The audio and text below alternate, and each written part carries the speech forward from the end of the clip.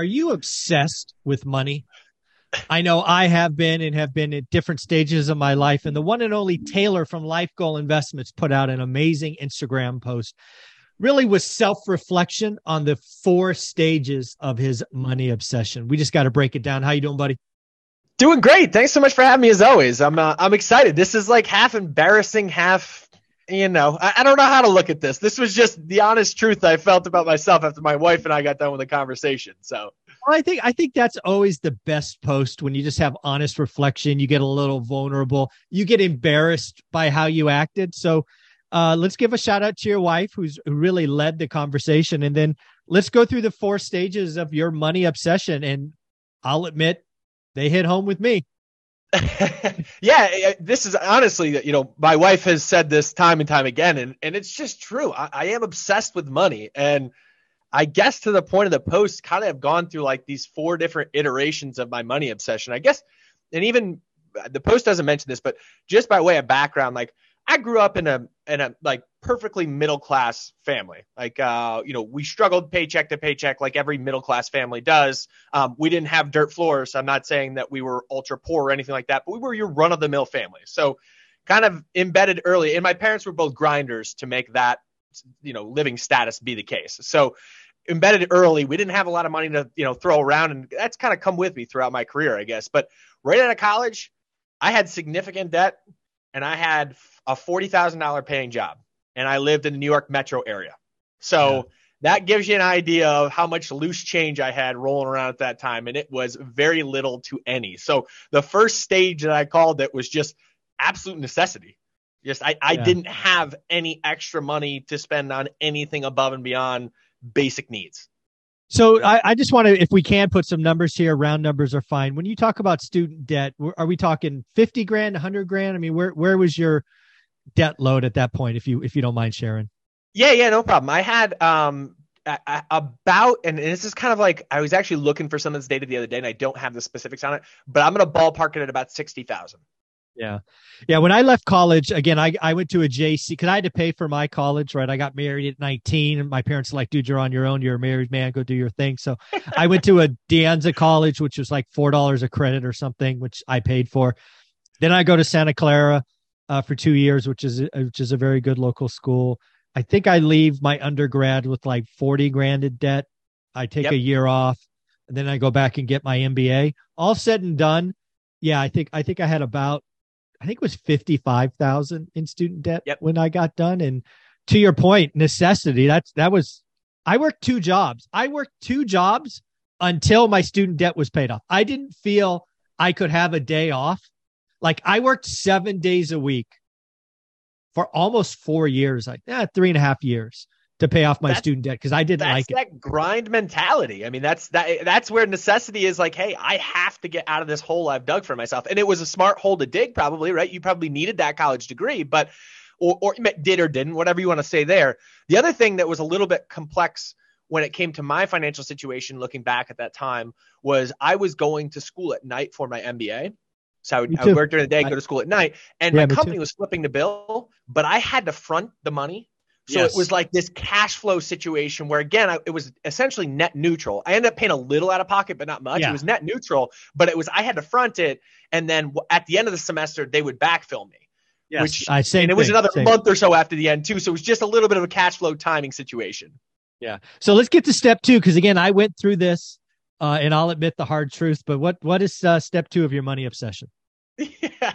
Step 2 was the fun money. I don't know. I guess that's maybe what you call it. Now, I kind of hit my stride at about 6 years into my career, or even 4 years into the career. And at 6 years, the money from Wall Street had been accumulating. And admittedly, at this point, I was living in a $1,100 a month apartment. So a lot of my life was still super frugal. My wife and I were living in Indianapolis at this point. We had just moved out there, and I was wanting to show that I had, made it, right? So I went out and I bought a Maserati. So again, this is like the embarrassing one. This is the embarrassing one. And granted, I have always been a car guy. I've always liked cars, but for me to look at myself in the mirror and not say that that's a lot of why I did it was to say, hey, I'm here, I made it, I would be lying. So you're 6 years in, you're probably 28, 29 at that point, maybe 30. Yeah, I think I bought it in 2016, which I would have been 28 years old. Okay, 28. But you are so probably making six figures at that point, easily. I, yeah, I made a deal with myself that if I could after tax, this is crazy to say, and I don't know why I'm divulging this. This is embarrassing too, but if I made after tax enough money to pay for it in one paycheck, Yeah, that I was there you that I go. was good to purchase it.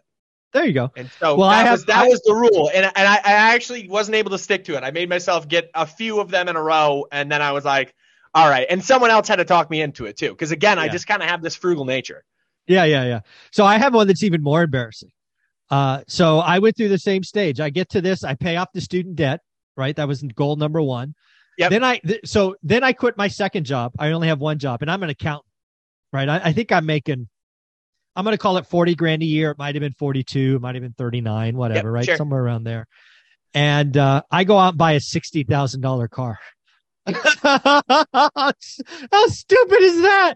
How dumb is that? I bought a pearl white Mitsubishi 3000 GT. Those are cool. I'm a car guy, so I remember. I know exactly what those are. Yeah, those are cool. Little coupe, long front end, back spoiler, big round engine, light. Yeah. Oh yeah. Exactly. So yeah, that was so above my means. It was so stupid, so dumb. And it was all look at me. All right. Now let's get to phase three, because phase two is embarrassing. Let's get to phase three. Let's get out of that topic. Yeah, phase three is like back to basics. Phase three is my wife and I realized, hey, and before that, I should say too, we weren't married at the time. The Maserati is, we were living together. She moved out there with me, whatever. But now we decide we're going to get married. We know we want to have kids, and it's like, okay, you can't be torching money buying a Maserati or whatever it is that you did before. Like, hey, let's get back to the basics. Mm-hmm. I've always had this comment that I've said to her, and she hates it, but I say it time and time again. Frugal is sexy. Oh, so I tell her frugal. She doesn't like that? That's it. And you know what? She's actually, when we first started dating, she was actually relatively frivolous. I was always really frugal. And now she is way more frugal than I am. And every dollar that we're able to, do whatever with is going towards the kids for her. So I'm like, Amanda's my wife said, you gotta get a new sweater or whatever, clothing once in a while. Like, come on, treat yourself.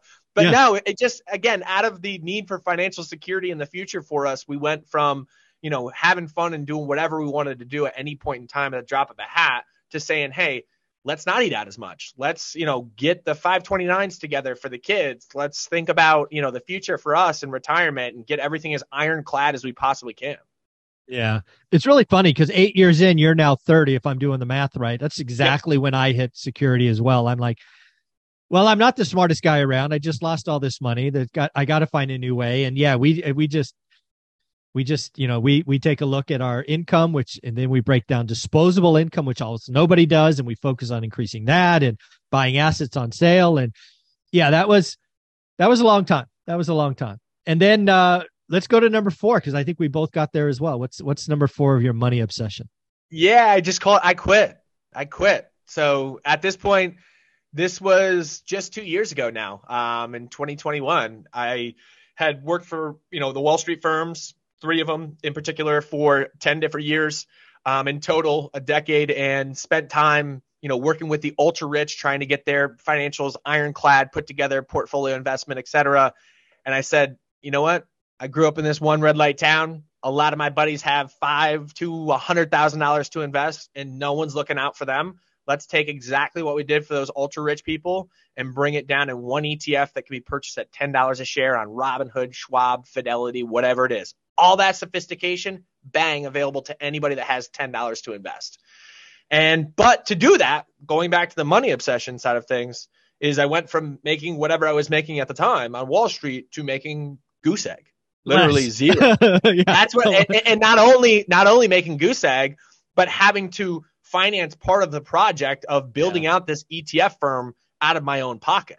And so I say our pocket, my wife and I's pocket. But so we go from making this substantial income, and thank God we went through the preparation stage of like, hey, let's sock away every dollar we can, because we wouldn't have been able to do this. I quit. I go from making money to paying money out to fund this project. And I didn't solely finance it myself, but nonetheless, I put a healthy chunk of money behind it. Yeah. I went through the same thing, right? We get to a point, I have this one event, this one day, new sales year, don't like the outcome, quit. I went to work excited and I quit in a 15-minute, or 15-second kind of conversation. And I had to find that next thing, right? Showing people what's possible, talking about it, just trying to create belief and showing people the path. Again, this is a 10-year journey, right? We start from necessity. We do a little flash and dash. Then we go back to basics, and then we can make other decisions. So money obsession works. I went through the same journey, maybe slightly different years length, but it was funny to read that going, yep, I did that too. Flash and dash. That's a great way of putting it. Cause I think everyone that really kind of like makes it and has that ability, like at some point they do something stupid. As smart as we try to be with money, at some point you're going to do something stupid. Yeah, I did so. Yeah, $60,000 car when you make $40,000 a year. Don't be stupid like that. Yeah, at least pay for it or have the ability to pay cash. Yeah, that was dumb. Taylor, where can people find you? Yeah, follow us at Life Goal Investments on Instagram. We're just trying to make finance and investing simple there. So at Life Goal Investments on Instagram. Yeah, and every once in a while he embarrasses himself. So do me a favor, follow him on Instagram and tell him you came from one rental at a time so he knows his weekly time here is worthwhile. Thank you so much.